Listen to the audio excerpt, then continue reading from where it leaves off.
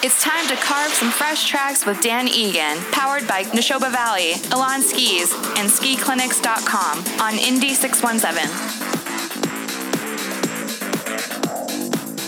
Hi everybody, it's Fresh Tracks right here on Indy 617. Of course, I'm Dan Egan, and can you believe this is the end of February vacation week? Wow, the winter, as good as it is just flying by. I can't believe we're staring at March. And of course, March means lots of great spring skiing and lots of fun events all throughout the month of March. So you have to get out there. This is the time of year, warmer temperatures, lots of snow in New England, great skiing, and you got to get out there. Hey, this week on the show, we are featuring Bolton Valley, the ski area that's come back again and again and is now re-owned by the original owners, the Delorier family.